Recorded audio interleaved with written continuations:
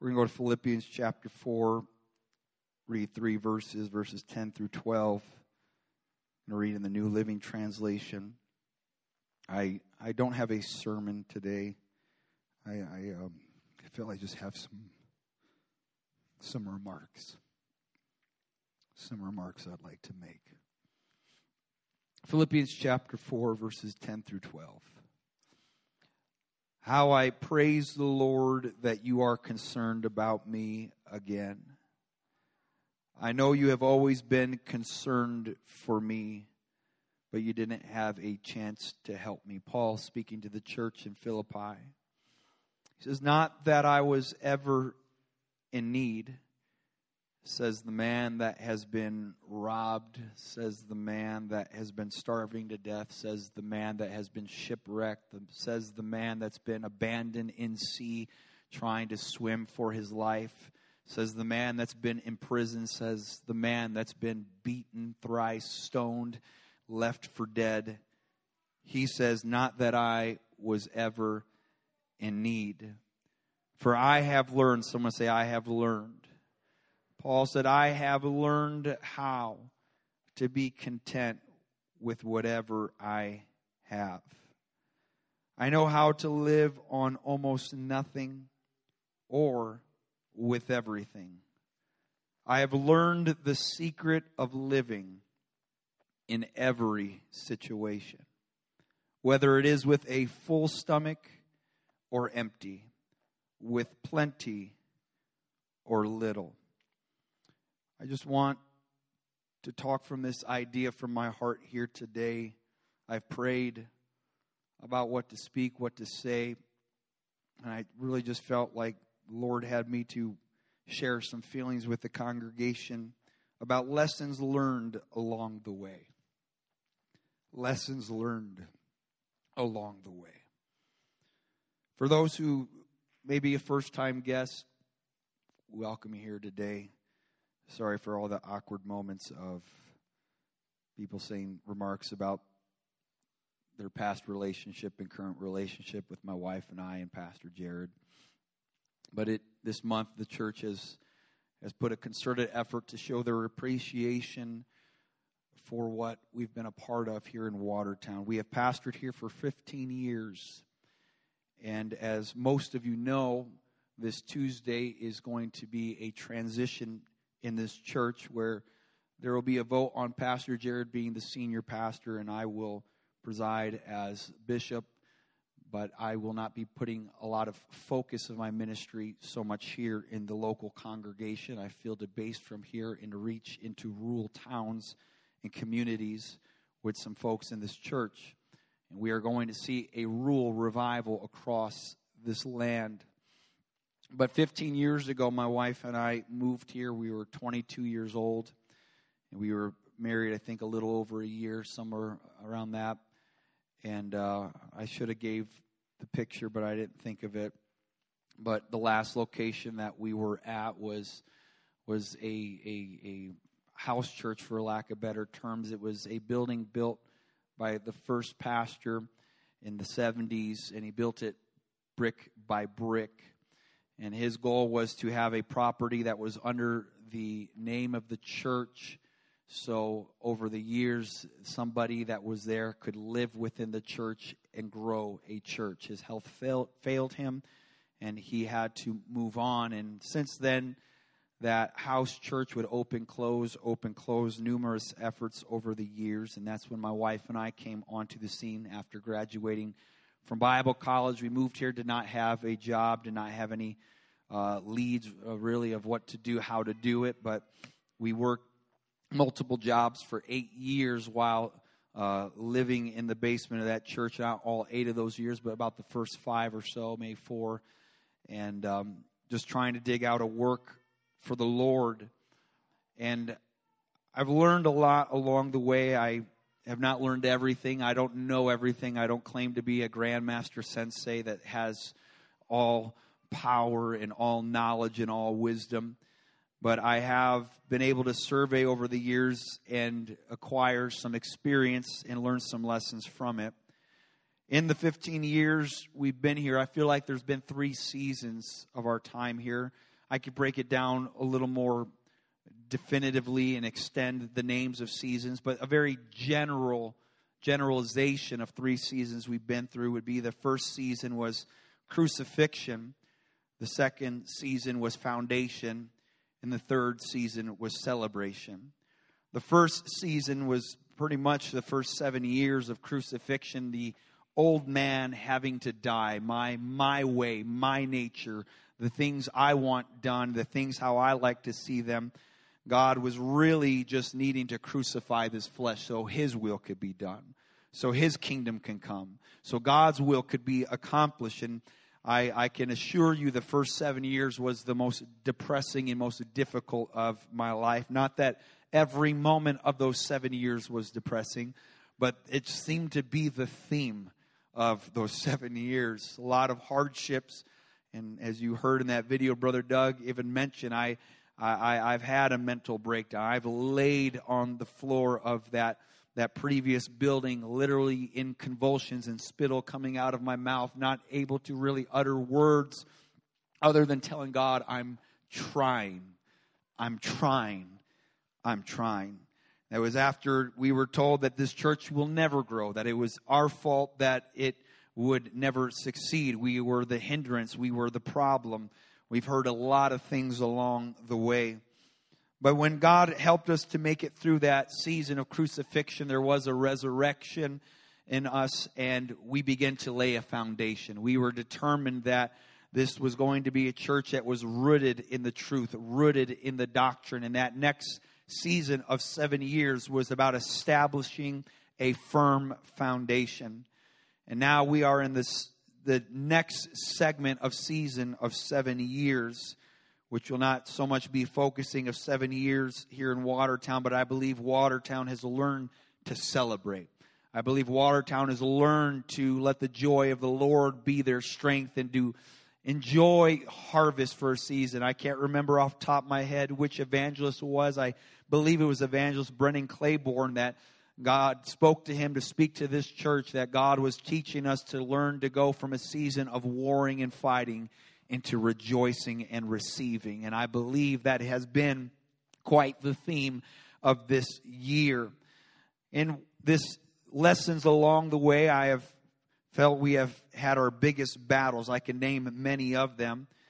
But it would seem in this time that we've been here, the 2 biggest battles I could really think of. And again, this does not capture everything because I only have so much time to speak to you here today. But I have found the power of tradition is very strong.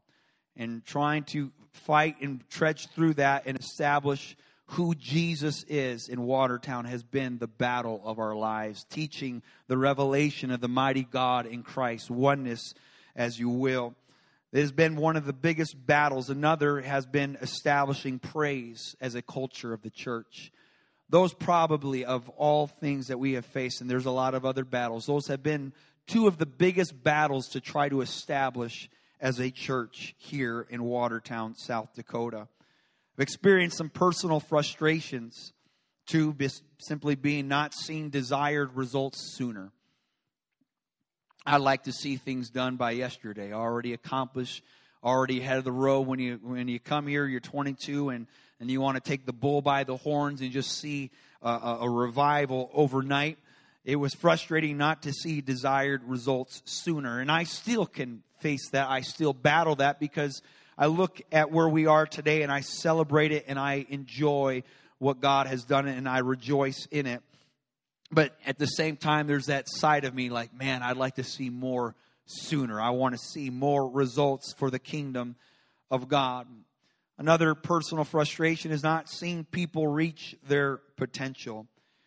Because I look at a group of people here today and I think of all the people that have been through this church, been a part of this assembly. And man, I just see potential. I see inside of people my prayers. God, help me to mine out of that person their full potential of what you have for them.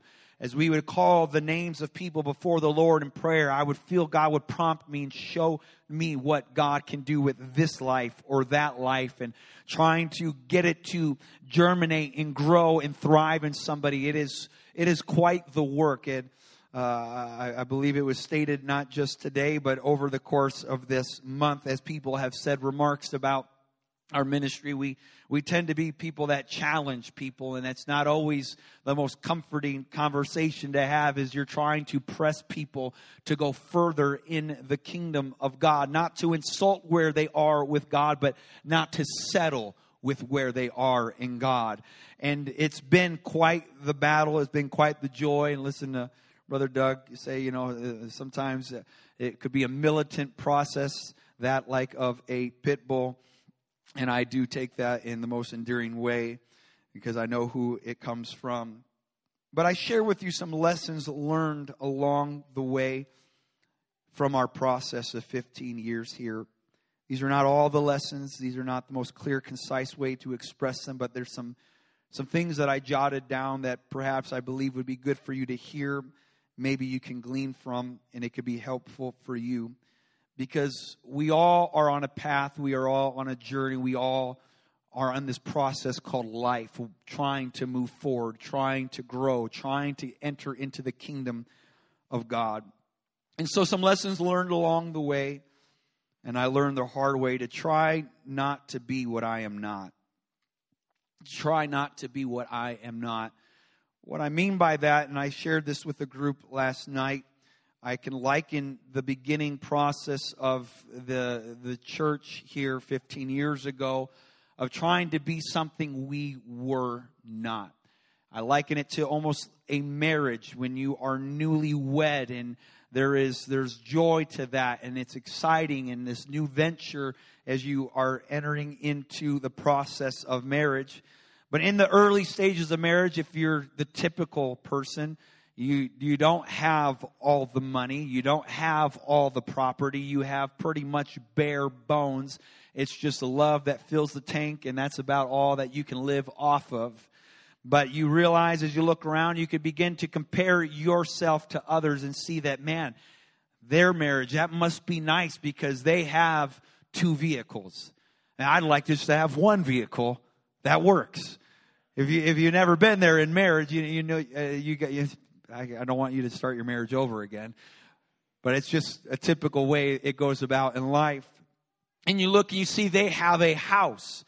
And that house is, you could fit your entire apartment in their living room of that other married person's house. And you can just feel like you have less value in your marriage. You can feel insecure about your marriage. You can see all the blessings and accumulations that another marriage has as they begin to go on a vacation. And you're just, man, it'd be nice to just have a weekend off from work. And you look at someone that gets to have a whole 7 days away in another land and enjoy their time together with their spouse.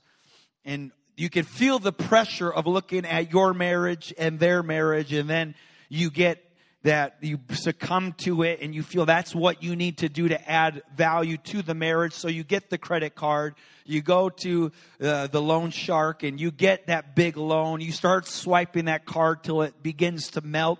And now you have the vehicles, and now you have the house, and now you have the vacation, and now you're living up, you're enjoying it, but the pressure afterwards begins to mount upon you as debt begins to crush you, and the strain of all that debt you feel the weight upon your shoulders, and now the marriage is tense, and now there's the frustrations, now there's the arguments, all of that.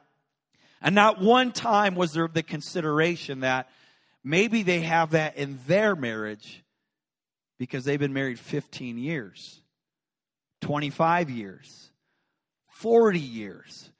And it's taken time to get where they are at in their marriage. And that's how I liken the early stages of the church here is we try to be a 25-year marriage in the first 25 minutes of the service. We tried to be a legacy church in the beginning of digging out a church. And, you know, my wife and I, we started and we were working with Brother Doug, as you saw in the video. And we were doing 2 services on Sunday at 10 a.m. and a 6 p.m. And then a prayer night, and then a Bible study night, then a youth night. And then throw on top of it, let's start a Spanish church. And throw on top of it, let's go into some of these other towns. And let's also go to the jail. I mean, we're trying to do everything simultaneously, trying to be something that was a process of time, trying to take the bull by the horns, and now feeling the pressure of all of that, and trying to acquire, feeling that I need to have this sound system, and I need to have this decor in the church, and I need to have these kind of seats in the church because that's what this church has, and that's what that church has, and you're trying to be something that you're really not meant to be in that moment, because a church is a process. A marriage is a process. It's something that is built over time. I have learned to try not to be what I am not. I've also learned along the way that a change of season calls for a change of consecration. Brother Brendan did a fantastic job today as he talked on a number of things, but he did mention about seasons and how seasons can affect, you know, the value of this, that, and the other. But a change of season does call for a change of consecration, because you don't want to wear the same clothes in the summer as you wear in the winter. You don't want to wear the same items. You want to adjust for the season that you are in. And I did not adjust for the season that I came into. And I did not adjust my prayer life, and I did not adjust my personal devotion and Bible reading. Those things I have found to be essential and critical, that when I am in a change of season, I need to learn to adjust my consecration for that season if I'm going to endure through it, if I'm going to make it through it. And I have seen over the years when all of a sudden, when the flow stops and all of a sudden I cannot seem to deal with the pressure that is before me, that God is calling something to be adjusted in my life, to change the consecration for the change of season. I have learned along the way that value of a personal relationship with God. This daily prayer and daily Bible reading became more than a chore, a task, some sort of Christian discipline, but really the value behind it of getting a relationship with God for myself. Because as Brendan mentioned this morning, talking about the value system, values changes with season, and value changes in society, and value changes in all this world that we live in. And when you go through a change of season, if you are in relationship with God, His value for you does not change. I have been through seasons of drought and seasons of depression, and because of a dearth of relationship, I drew my value from how many people were coming to the church, how many people were getting the Holy Ghost, how many people were being baptized. That was what determined my value in God's eyes. But that was only my flesh saying that, because it is not the truth. I am a child of God. You are a child of God. And you must learn to talk to God every single day. You must learn to talk to God and read His Word every single day, because life is up and down. Life is not steady. Life is not easy. Life is tough. But if you learn the lesson of praying daily and having a personal relationship with God that doesn't just come from taking and receiving something from a pulpit on a Sunday, but a prayer closet on Monday and a prayer closet on Tuesday, you will find that you are worth more than gold to God. If God, who can clothe the lilies of a valley, if God who could decor the flowers in a field, God who can take care of every sparrow, who doesn't clock in 8 to 5 and make sure there's food in that nest, He says you are worth more than many sparrows. And so in my darkest hour, I have learned to still feel valuable, because I would be isolated in prayer and I can feel the embrace of my Heavenly Father saying, "Well done, thou good and faithful servant. I love you." I have learned the value of laying aside weights. Paul said it like this: all things are lawful for me, but not all things are expedient. Not all things are profitable. Not all things are beneficial for your walk with the Lord. You have to learn to lay aside some weights and sins that so easily beset you. In the early years of our ministry here in South Dakota, I never realized the impact of levels of entertainment in my life that were really a distraction from a Christian discipline of the getting closer to God in that relationship. The dangers of that entertainment trap that I would succumb to that would rob me of time in prayer, rob me of time in the presence of the Lord. And I would not draw value from His presence. I would draw joy from being entertained, being wrapped up in the things of this world, watching movies and TV and getting caught up with that and what's going on in society and caught up with sports, where I would draw just basically in my downtime joy from that time.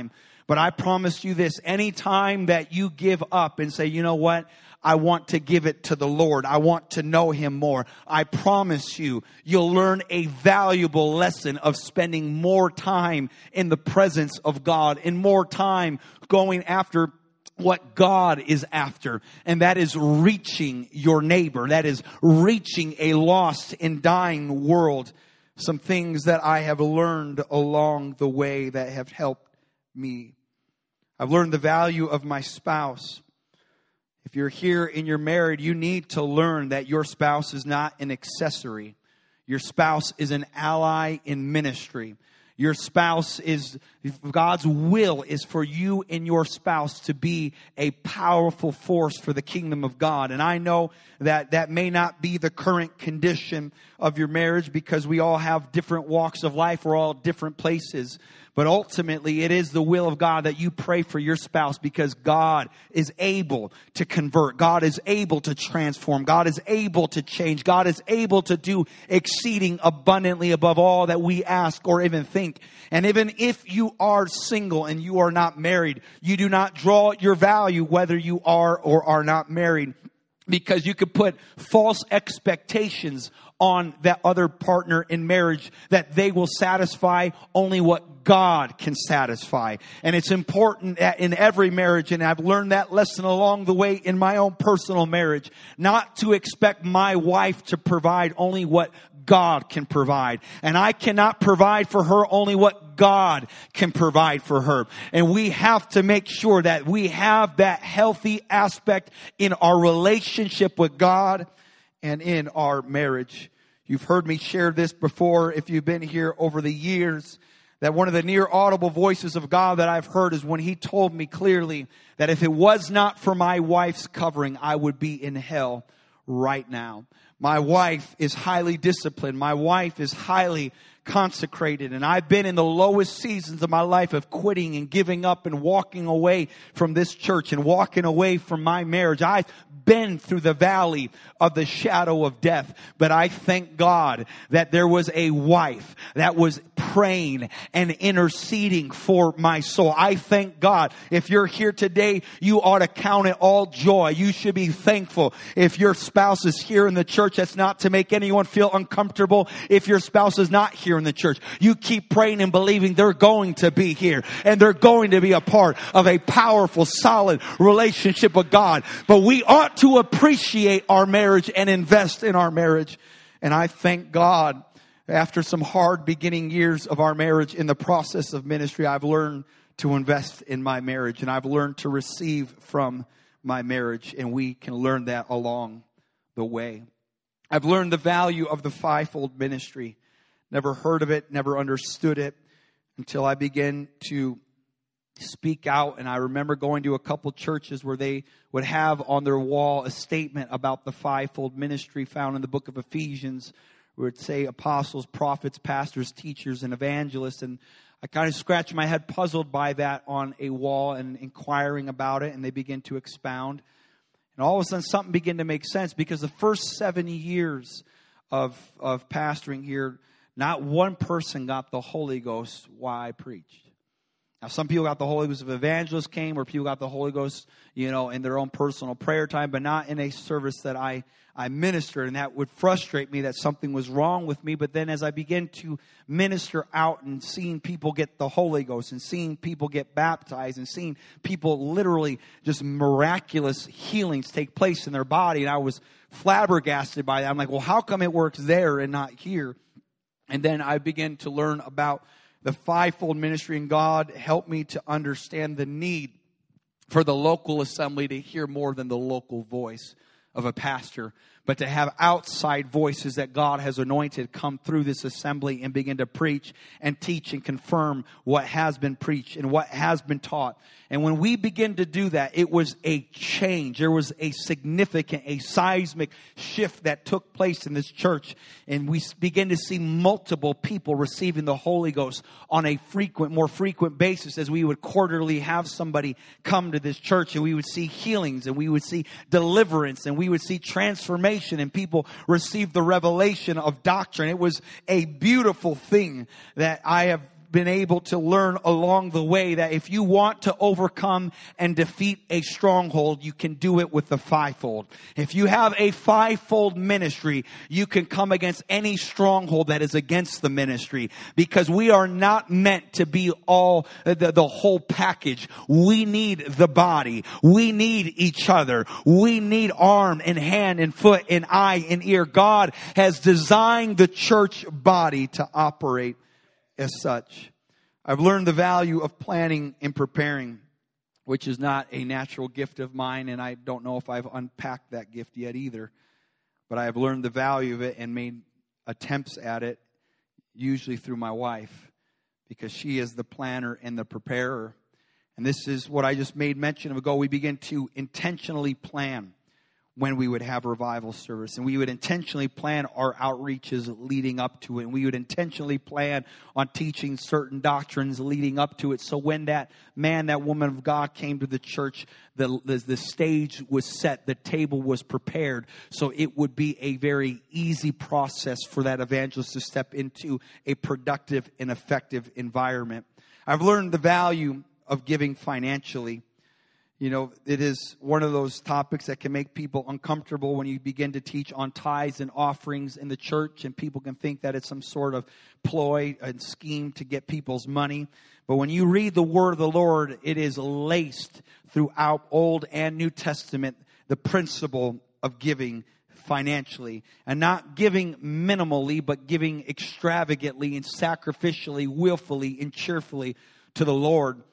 And in that process of time, we would begin to, when we had needs, I remember in the early stages, there was some individuals that were not into the idea of giving to missionaries overseas. They were not into the idea of supporting another work outside of the local work. And they meant well, because their idea was, well, we have a need here, and we need to build the church here. And what if we stop giving all this money to missionaries and stop giving this money to orphanage and stop giving this money to this cause and that cause? And what if we kept it and we were able to provide for you, Pastor? And that felt good hearing that, because their intention was, we want to see you stop working 2 jobs. We would like to see you not struggle financially. We would like to see you not have to receive government assistance just to make it to get by. We would like to see some things change. But I remember having those hard conversations saying, I thank you for the intent that you have, but we are going to be a giving church. We are going to be a missions-minded church. We are going to be a sacrificial church. And all of a sudden, as we begin to give more, though it seemed that there was even more need locally, we begin to see the windows of heaven open up, and God begin to provide and bless this church above and beyond anything that we could have saved money for. We could not have saved money to purchase this property, but God saw a memorial offering that built up over the years, combined with prayer. And God says, you have put a time of memorial giving and memorial praying. And God says, you put all that lay away in heaven, and He opened it up, and God gave us this building 6 years ago, absolutely debt free. never taking out a loan, never being in debt. I'm telling you, church, you cannot outgive God. If you give to God willfully, cheerfully, and sacrificially, you will get the attention and the favor of God.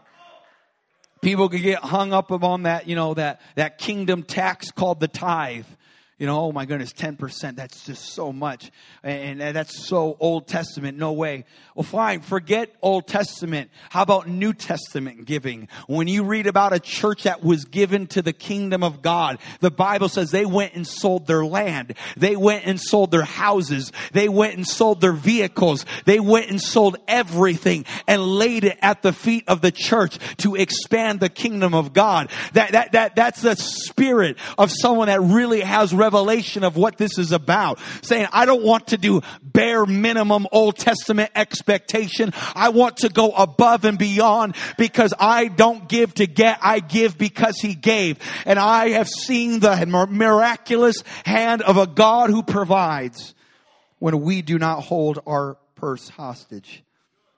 I learned the value of patience along the way. By nature, I am not the most patient person, and I don't claim to have a degree in it either. But in learning to be patient in dealing with people, in observing and being involved in the lives of people over the 15 years, most people's character flaw or dysfunction is generational. They really don't know how to operate any other way than the way they were raised, the environment they were brought up in. And I've learned that I've had to try to figure out what is the root, what is going on, what does this stem from. And if we would ever have patience, as it says in Luke 21:19, I believe it is, in your patience possess ye your souls. There is a possession of a soul if you can possess patience for that soul. Lessons learned along the way. I've learned the lesson to find value in a lost cause. I've heard it numerous times of people that would make a comment about somebody that that person's a lost cause. You can't really do much with them. People that have moved here and were backslidden, people that were transferred from a church, and you hear stories, you hear statements from people along the way. But I am the product of people's patience and God's grace. It's why I believe God has given me a burden to work with people and spend time with people over years to try to help, because that is what I am. I was a backslider. I was someone that was far gone, that legitimately people said there's no hope for him. He is done. You stay away from Mark. And the people in the church warned to stay away from me because I was that hazardous and that dangerous. But I thank God for some people that saw something that I could not see in myself. And they were patient with me along the way. And they were gracious with me along the way. And there is nobody in this room under the sound of my voice, and there's nobody on this planet under the sound of my voice that is a lost cause.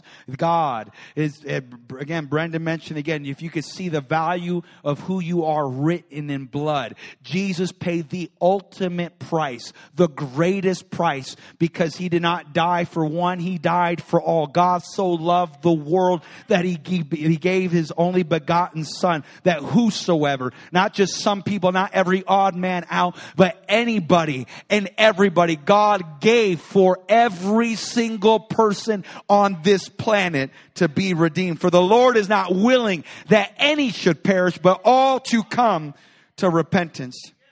I've learned to listen.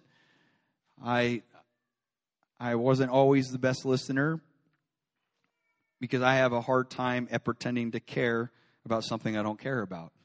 And you can usually read it on my face. I'm not very good at trying to even pretend to fake a face. But it is hard for me to listen, because it's just like, well, if you're not going to do it my way, if you don't see it my way, I don't even care. I just want to move on. I want to accomplish what I want to accomplish, and I want to accomplish what God wants to accomplish. But the Bible says, let every man be swift to hear, slow to speak, slow to wrath. A scripture nailed me right between the eyes. But when you listen more, you learn more. And you have a window into somebody's life if you could ever learn to shut up. But we're not good in America shutting up. We always want the stage. We want the platform. We want the voice. We want to be heard. We want to talk. But sometimes you got to listen to somebody else and hear. What they're doing when they speak is they're opening up a window into the room of their heart and trying to help you see something. And if you could ever pray and say, God, give me a hearing ear. Give me a listening ear. God, help me to see what is being opened up in this moment. The Lord will give you wisdom and insight into that life. I've learned to discern fact from feeling. I'm a very feeling-oriented person, somewhat. There's certain feelings I'm more engaged in than other feelings. But I remember when I would feel things that I was not acquainted with when I first moved here, I was going insane because I've never felt the depression I felt when I moved here. But the Lord has helped me to understand that I am not to give over to any feeling. I'm not to embrace any feeling that comes my way.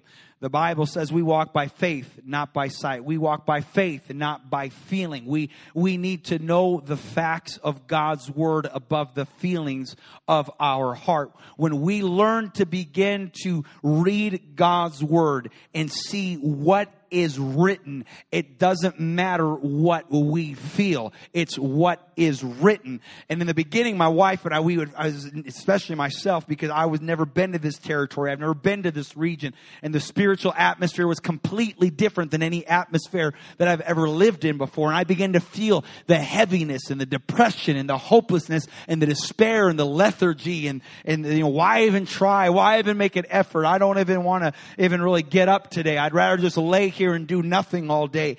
Feeling that feeling of the area.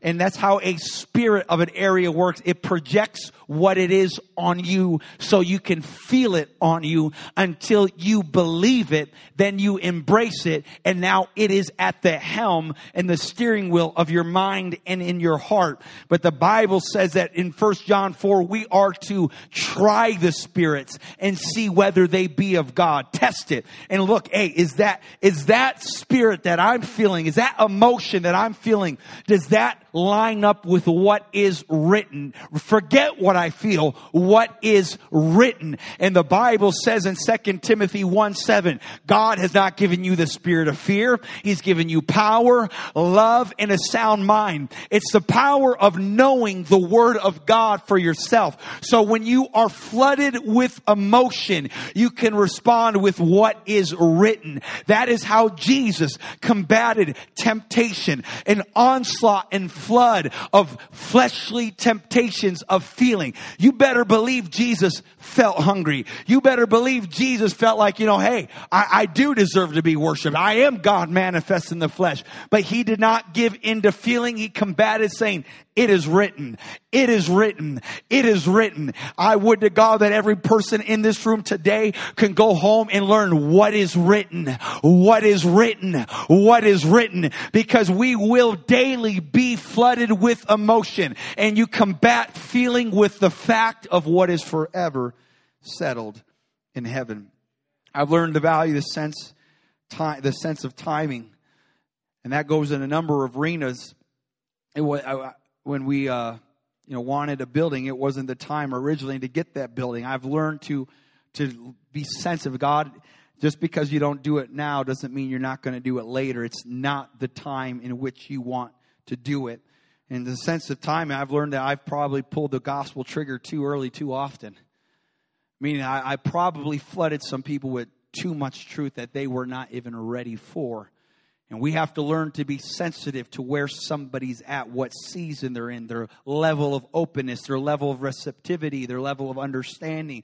Because also you can pull, double barrel and just kind of let them know every single truth that's found in the Word of God on day one, and you can overwhelm somebody. And we must learn the sense timing. I've learned the value of considering others, people's opinions, feelings, stories, gifts, limitations. Because you can get so driven in what you're wanting to accomplish that you don't ever help people accomplish what their purpose is, what their dream is, what their mission is, what God has for their life. I'm forever embedded in my mind. I've learned this the hard way. I'm a very driven person. I push. Let's do. Let's get this like now. And the story of Jacob and Esau, these two brothers that were separated, and now Jacob and Esau are reunited, and they're hugging and embracing, and it's this moment of powerful reconciliation and forgiveness. The emotion is high. And so Esau's like, come on, let's go get together. Let's have a big party. Let's have a big celebration. Let's go. Come on, I'm just down this way. And Jacob says, I want to, but you're gonna have to give me some time. Because if I push the journey much more, the little ones that are with me and the flocks that are with me are going to die. They don't have the strength for this pace to get to where you'd like to get to. And it's very important that we learn that we want to see ourselves somewhere, we want to see other people go there with us, but not everybody's at the same place and not everybody's at the same stage. And you have to learn to discern that and recognize, where is this person? I want them to be right here, right now, but they're not at that stage, and I got to help them to gradually get there. I've learned the value of teaching and explaining. If there's something I've learned to enjoy doing more than preaching, is teaching. I've learned to explain doctrine to people. I've learned to explain the whys behind the what. And we come from a stock of just basically generations of do this, and really not know why we do it, what purpose, or even how we do it.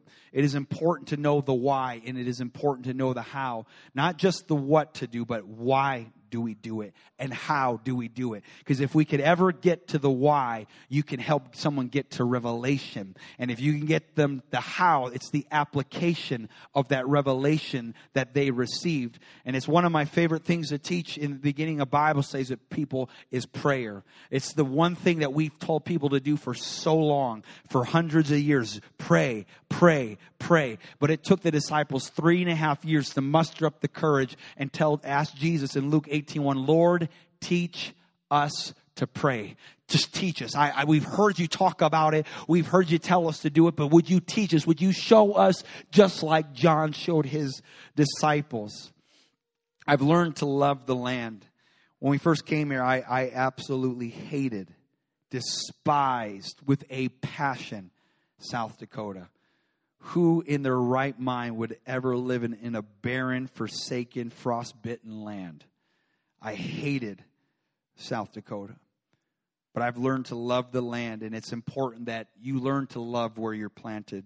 Psalm 102, verse 13 and 14 says this, Thou shalt arise and have mercy upon Zion, for the time to favor her. Yea, the set time is come. For thy servants take pleasure in her stones and favor the dust thereof. God says it's time for the favor of God to be upon this land and upon this region.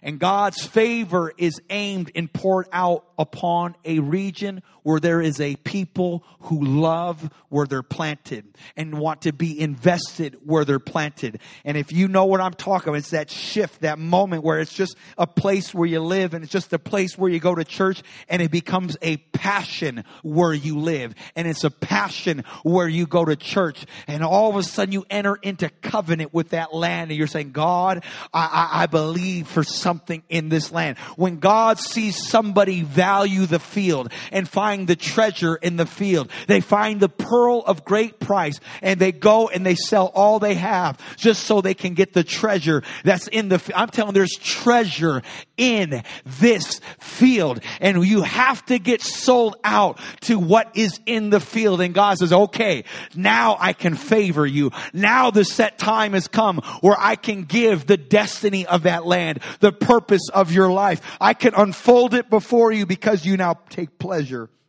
in that property. You favor the dust of that land. I've learned about healing the land.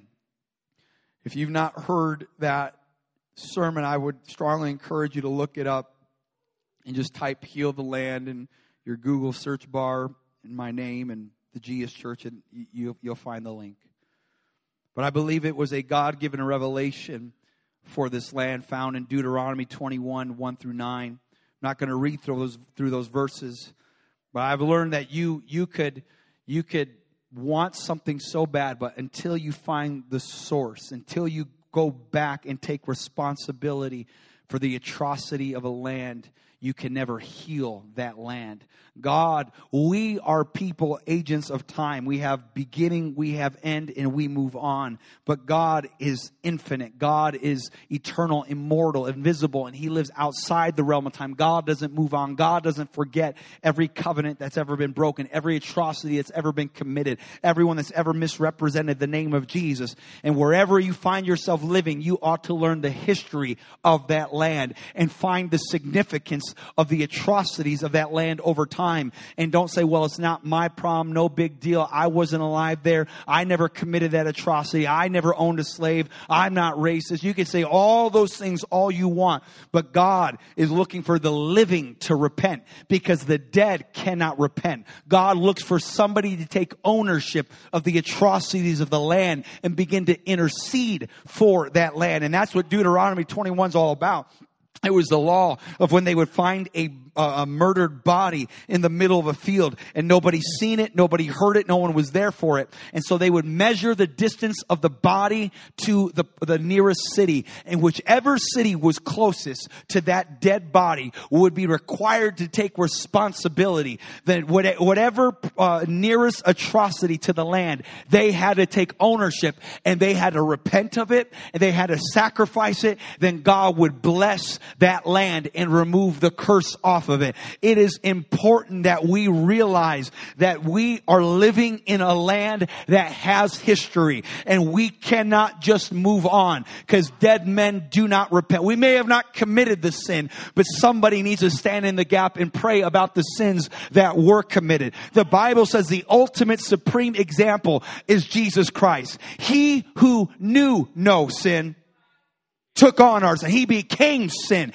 He became what He was not. And that's how He was able to intercede for the loss of the land. We are to be like Jesus. We may not have committed something in the past, but we got to pray about the past if we're ever going to see a healing in the present and a revival in the future. I've learned the value of the church family. That's why I was a pathetic mess listening to people this month share things. I love the people in this room. You are my family, and I love you. I am blessed to be a part of the congregation here in Watertown. I've learned the value of asking for help. I'm going to hurry on. I've rambled long enough, and I don't want to take too much more time. I've learned the value of asking for help. We need to learn to ask for help. Stop going it alone. Stop being an island.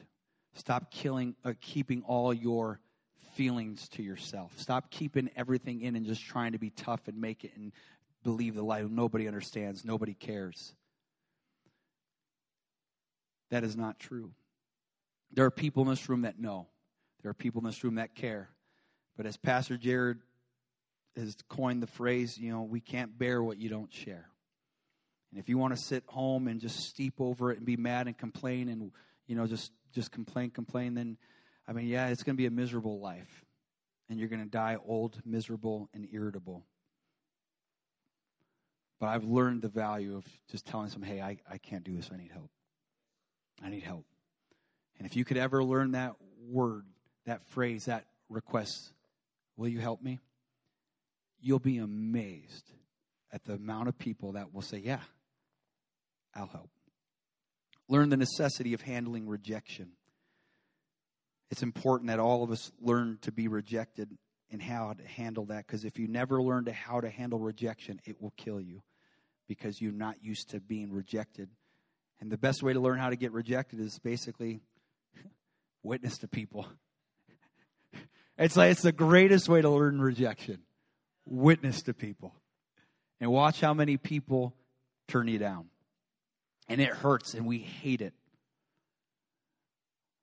But if you don't learn how to handle it and things always seem to go your way, the first time you do get rejection, it'll overwhelm you.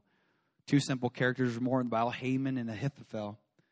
Haman and Ahithophel always were right. They're always seen as the voice of God, the wisdom of God. And Haman, not so much the wisdom of God, he was just the number 2 in command, and everybody bowed to him. But when one person rejected to bow to him, it became his destruction. With Ahithophel was not taking the advice by Solomon as the advisor, and the other man was his advice was taken also. He went out and he was overwhelmed with rejection and committed suicide. We need to learn how to handle rejection. So much so to the point where the Apostle Paul was dragged out of a city, stoned dead, and he came up out of that rubble of rock, went back to the same city, preached the same sermon, and encouraged them. Can you imagine being ultimately rejected and going back to that and encouraging others? That's amazing. I've learned people will hurt you. Close people will hurt you. It's part of the process. It's part of life. It's not a joyful thing, but people will hurt you, and people will say hurtful things. But I've learned that though people may hurt me, I may not have control of all of that, though there's some things and behaviors we can't control to affect the way people interact with us. But ultimately, as David said, there's some people that for my love, they hate me. That's what David said. He goes, the more I love, it seems the more they hate. There's sometimes you come up against things like that, but we don't have control of someone's reaction, but we have control of ours. And that's the thing we got to learn to do in the moment where someone hurts us. How will I respond to that hurt? But I've also learned people will help.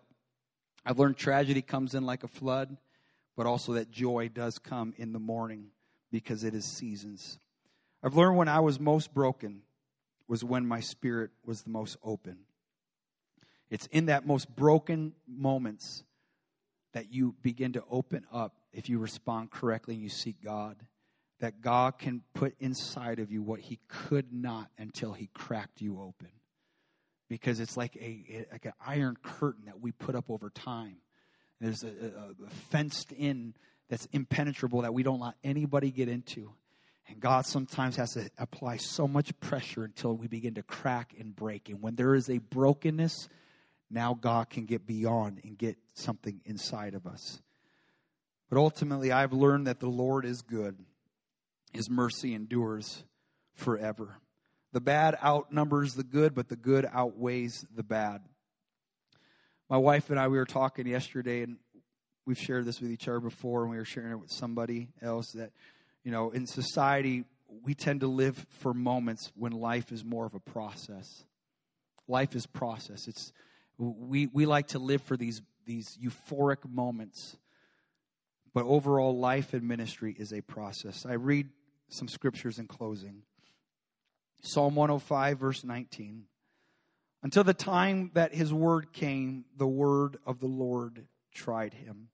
In the New Living Translation, it says it like this: until the time came to fulfill his dreams, the Lord tested Joseph's character.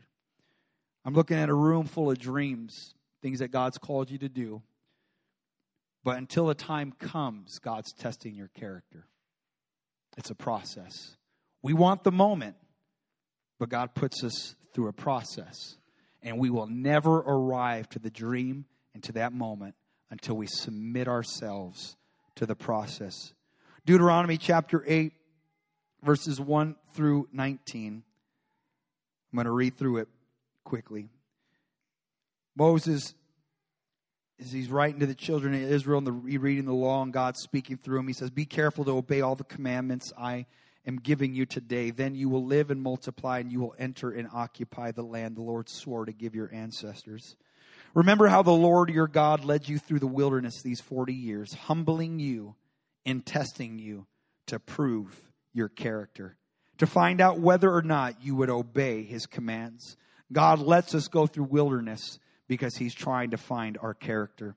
Yes, he humbled you by letting you go hungry, then feeding you with manna, a food previously unknown to you and your ancestors. He did it to teach you that people do not live by bread alone. Rather, we live by every word that comes from the mouth of God.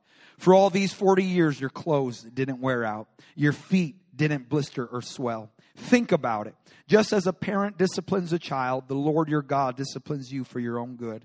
So obey the commands of the Lord your God by walking in his ways and fearing him. For the Lord your God is bringing you into a good land of flowing streams, pools of water, with fountains and springs that gush out in the valleys and hills. It is a land of wheat and barley, of grapevines, fig trees, pomegranates, olive oil, and honey. It is a land where food is plentiful and nothing is lacking. It is a land where iron is as common as stone, and copper is abundant in the hills. I believe that God has led us into this third segment of a season of sevens where we are walking in that land, where we are walking into a time where it is plentiful. The blessing of God is abundant. We can now drink of the wells of salvation freely. There is an open heaven over the church, and we have walked into a fantastic season from crucifixion to foundation, now into celebration. But it says, when you have eaten your fill, be sure we must praise the Lord our God for the good land he has given us. But that is the time to be careful, is in the bountiful. In the time of blessing, in the time of plenty, is a time we must be most cautious. Beware that in our plenty we do not forget the Lord our God and disobey his commands, regulations, and decrees that I'm giving you today. For when you have become full and prosperous, and I'm thankful for the filling and the prosperity, and we have built homes, fine homes to live in. Our flocks, our herds have become very large. Your silver and gold have multiplied along with everything else. Be careful when there is abundance. Do not become proud at the time and forget the Lord your God who rescued you from slavery in the land of Egypt. Do not forget that he led you through great and terrifying wilderness with its poisonous snakes and scorpions, where it was so hot, it was so dry, but he gave you water from the rock. He fed you with manna in the wilderness, a food unknown to your ancestors. He did this to humble you and test you for your own good. He did all this so you would never say to yourself, I have achieved this wealth with my own strength and energy. Remember the Lord your God. He is the one who gives you power to be successful. In order to fulfill the covenant he confirmed to your ancestors with an oath. But I assure you of this, if you ever forget the Lord your God and follow other gods, worshiping and bowing to them, you will certainly be destroyed. Church, we're blessed. We're in a room where we're blessed. I know this is I said it's not a sermon. I just have some remarks I wanted to make, and I did not want to try to come across as sermonizing, but I understand that this is, in some regards, it's my last time I speak to you in this role, in this capacity. And I just want to share some things that I've learned along the way, and I thank God for you. I thank God that you helped test my character. I thank God that you've helped my family to learn some lessons. And I'm indebted to this church. And I love this church. And I do not envy, I do not begrudge the transition of season that's walking into a season of celebration. I rejoice with them that rejoice.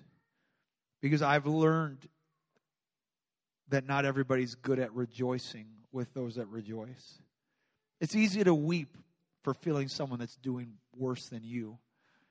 But when that same person seems to be doing better than you, it feels different. My wife and I have experienced this innumerable amounts of times when the favor of God shifted and the winds changed direction, and all of a sudden we were blessed with a building, and we were blessed with abundance, and we've seen the miraculous.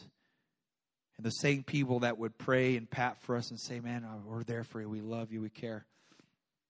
Not one time celebrating our victories. Not one time rejoicing with us. It's a hard feeling. But I have every ounce of confidence in Pastor Jared and Sister Stacy in the future of this church.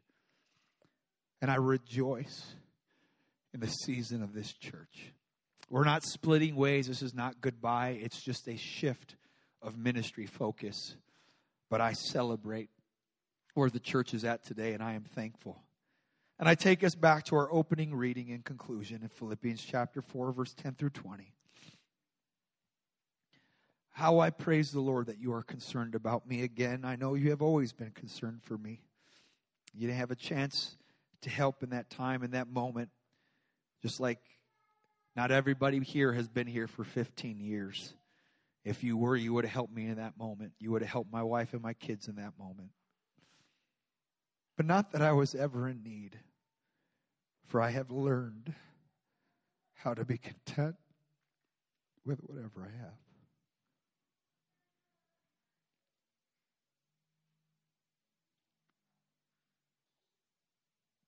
I know how to live almost on nothing and with everything. I've learned the secret of living in every situation. Whether it's a full stomach, and by the way, this church has never had better cooks than it does right now. All you bakers, God curse you with diabetes. But I've learned to have a full stomach in this season. Plenty and little. Because I can do everything through Christ who gives me strength. But even so, you have done well to share with me in my present difficulty. As you know, Philippians were the only ones who gave me financial help when I first brought you the good news and then traveled on from Macedonia. No other church did this. Even when I was in Thessalonica, you sent help more than once. I don't say this because I want a gift from you. Rather, I want you to receive a reward for your kindness. At the moment, I have all I need and more. I am generously supplied with the gifts you sent me. They are a sweet-smelling sacrifice that is acceptable and pleasing to God. And this is what I feel to tell you in the Holy Ghost. This same God who takes care of me will supply all your needs from His glorious riches. Let's stand together. I know there's different people, different walks of life, and you've been in this church for different seasons. Some new, some a few seasons, some longer seasons, some more seasons, some less seasons. But I'm telling you, the same God that has taken care of me and the same God that has provided for me is the same God that's going to supply all of your needs. It's the same God that's going to work the supernatural in your life. For I am not better than anyone else in this room. I am not superior to anyone else in this room. God that took care of me is going to supply all your needs from His glorious riches that have been given to us in Christ Jesus. Now all glory to God, our Father, forever and ever. And somebody say amen. I want us to lift our hands and I want us to begin to give God the glory and give God the praise for all the things that He has done. We are standing here because of the grace of God, not by works, lest any man should boast. I wonder if we can give God the glory for the things that He has done. Lord, we worship You and we praise You. We thank You, God, for the wilderness. And we thank You, God, for the process. And we thank You, God, for the things that we have learned. And I pray in the name of the Lord Jesus Christ, in this season of abundance and in this season of blessing and in this season, God, of favor, I pray we are not quick to forget where it came from. Every good gift and every perfect gift comes from above, from the Father of lights, with whom is no variableness, neither shadow of turning. Of Your own will You begat us, God, that we should be a kind of first fruits of Your creation. And God, we give You the sacrifice of praise, which is the fruit of our lips. Lord, you brought this church through a season of crucifixion. You've brought this church through a season of foundation. And God, I pronounce a blessing upon this church, Lord, in the season of celebration and a season of harvest. Lord, those that have sown in tears, I pray this is a season of reaping in joy. Lord, those that have been going through the trial of their life, I pray, God, the winds would change for them. And Lord, that they would begin to have their mourning turn into dancing. I pray, God, that spirit of heaviness, you would put upon them a garment of praise. I pray the blessing of the Lord upon every marriage in this room. I pray the blessing of the Lord upon every teenager in this room. I pray the blessings of God upon every child in this room. I'm believing, God, that the greatest is yet to come. I believe before you come back for your church, you will find in Watertown, South Dakota, a cup that is running over with thanks, a cup that is running over with praise, a cup that is running over, God, with the blessings of the Lord in the name of Jesus. I love you, God, and I praise you. I love you, God, and I thank you for the things that you have done. I thank you for the past 15 years, God, and I refuse to take credit. I give you glory. I give you honor. I give you praise. I give you thanks. I thank you for the church. I thank you for the family of God. I thank you for the body of Christ. Every hand, every foot, every eye, every ear. I thank you, God. I love you. I worship you. Can you lift your hands and can you lift your voice? Can you just tell Jesus, thank you? Can you tell Jesus, thank you? It is good and acceptable to thank the Lord. God, I thank you. God, I bless you. God, I worship you. God, I magnify you. Hallelujah, hallelujah, hallelujah. Hey, oromoro marari arabo sondore. Merorondo chiara marare orondoro marare ororondo la carreto ramarando ariaranda seoro. Hallelujah, hallelujah, hallelujah, hallelujah. I worship you. I praise you, Lord. I praise you, Lord. I praise you, Lord. I praise you, Lord. I praise you, Lord. I praise you, Lord. And everybody said amen. Hallelujah. I thank you for being patient with me and indulging me as I just kind of talk just through some things. I know it was a little different service. I know it's a little different, not really a sermon, but I really do want this church to know that I love you and that you've grown us. We are who we are because of the process of everyone that's in this room. And I'm so thankful. It's been a privilege. It's been an honor. And really is the best is yet to come. The best is yet to come. Does anyone believe that? We have just begun to taste and see what God is able to do. And I remember talking to my pastor, Jim Sleva, about this change of season. And I was just telling him, there's a number of things, I wrestle with in the process. It's not easy. But one of the things was man, I feel like we're finally at a place where we have some pretty seriously awesome momentum. And things that I never imagined to come to fruition as a congregation. And I'm like, man, I fear that, maybe this transition will be robbed of all that momentum. My pastor said, no. If you disobey the Lord and try to enjoy that season by staying in that position, you'll actually quench the momentum. But if you obey the Holy Ghost, you'll see a completely new wave of momentum, growth, and revival. And that is what's going to happen. That's what's going to happen. This is the finest hour to be alive before the return of the Lord Jesus Christ. And he did not choose the Apostle Paul to be alive today. He did not choose Peter to be here today, James or John. The Lord saw it fit that you would be alive in the last days before Jesus comes back. And that is a humbling thing, and it is also a tremendous responsibility that we've been given. And I want to make much of this moment.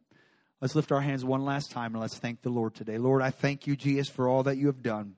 I thank you for speaking to us. I thank you for talking to us.